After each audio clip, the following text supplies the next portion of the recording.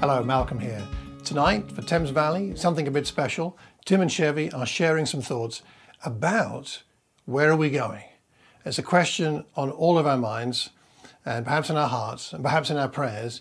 What happens next? Once the lockdown is lifted, once things return to whatever normal looks like, how should we function as a church? How should we live as Christians?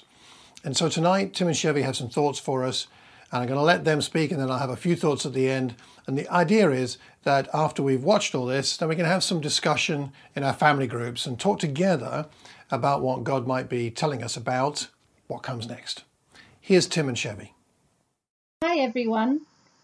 As we know, we've been in lockdown for 9 weeks now. We would like to talk about some things we can do as a church as we start to come out of lockdown in the future. In the Bible, we see the Holy Spirit disturbs the church to bring about change. In Acts 8, verse 4, at the time of persecution, we read, "Those who've been scattered preached the word wherever they went." Today, we face a change in circumstances as we deal with this pandemic. One of the things we've been doing is revamping our online presence.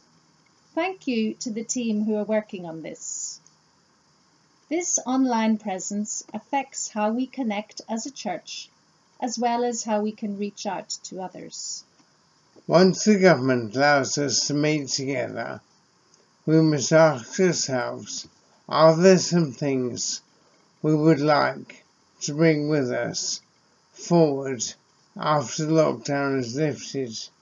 For example, would we like more virtual teen and preteen evenings, more virtual family group evenings, or perhaps more virtual men and women's nights?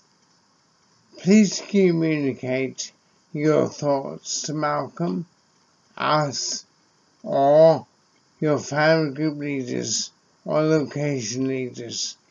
As well as sending in suggestions, let's all be praying for us to be attentive to where the Holy Spirit is leading us. Thank you. Thank you. Thanks, Tim, and thanks, Chevy. Now, I have one more scripture to share and a couple of questions, and then I'll wrap up. As Tim mentioned, the Spirit confused the church over and over again, not for the sake of it, of course, but so that the church would think about, or at least notice, what the Spirit was doing in taking the church in a direction they never could have anticipated and probably didn't want. However, the Spirit knows best. And one of those instances was Acts chapter 15, and God had shaken things up by bringing many Gentiles into what had previously been a Jewish-dominated, almost exclusively Jewish church. And so they didn't know what to do. And they met in Jerusalem and they had a conversation together trying to figure out what was going on. And I love the way that is summarized here in the letter they send to the Gentile believers in Antioch, Syria and Cilicia. I won't read the whole letter, but in verse 28 of chapter 15, they write this: "It seemed good to the Holy Spirit and to us not to burden you with anything beyond the following requirements." And then he goes on to detail them. But that phrase, "it seemed good to the Holy Spirit and to us."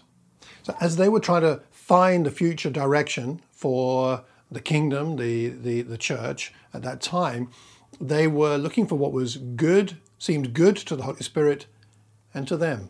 In other words, what was the Spirit saying to them in their context at that time? And that's the question we have now. And that's what we're going to be praying about and discussing in our family groups. So can I encourage you to be asking this question? What do you think seems good to the Holy Spirit and to you? What seems good to the Holy Spirit and to you about the way forward? How should we live how should we reach out? How should we live as disciples? How should we do church? What might we keep from this time into the future? What might we say that was helpful, but we're going to change? Either we're going to go back to some things we were doing, or we got some new things to try, which we haven't even tried yet. So let's think about that. What might the Holy Spirit be saying to us as a congregation that he wants us to notice and begin and prepare to put into practice for when and as things change? I hope this has been helpful. If you've got any questions, do drop me a line.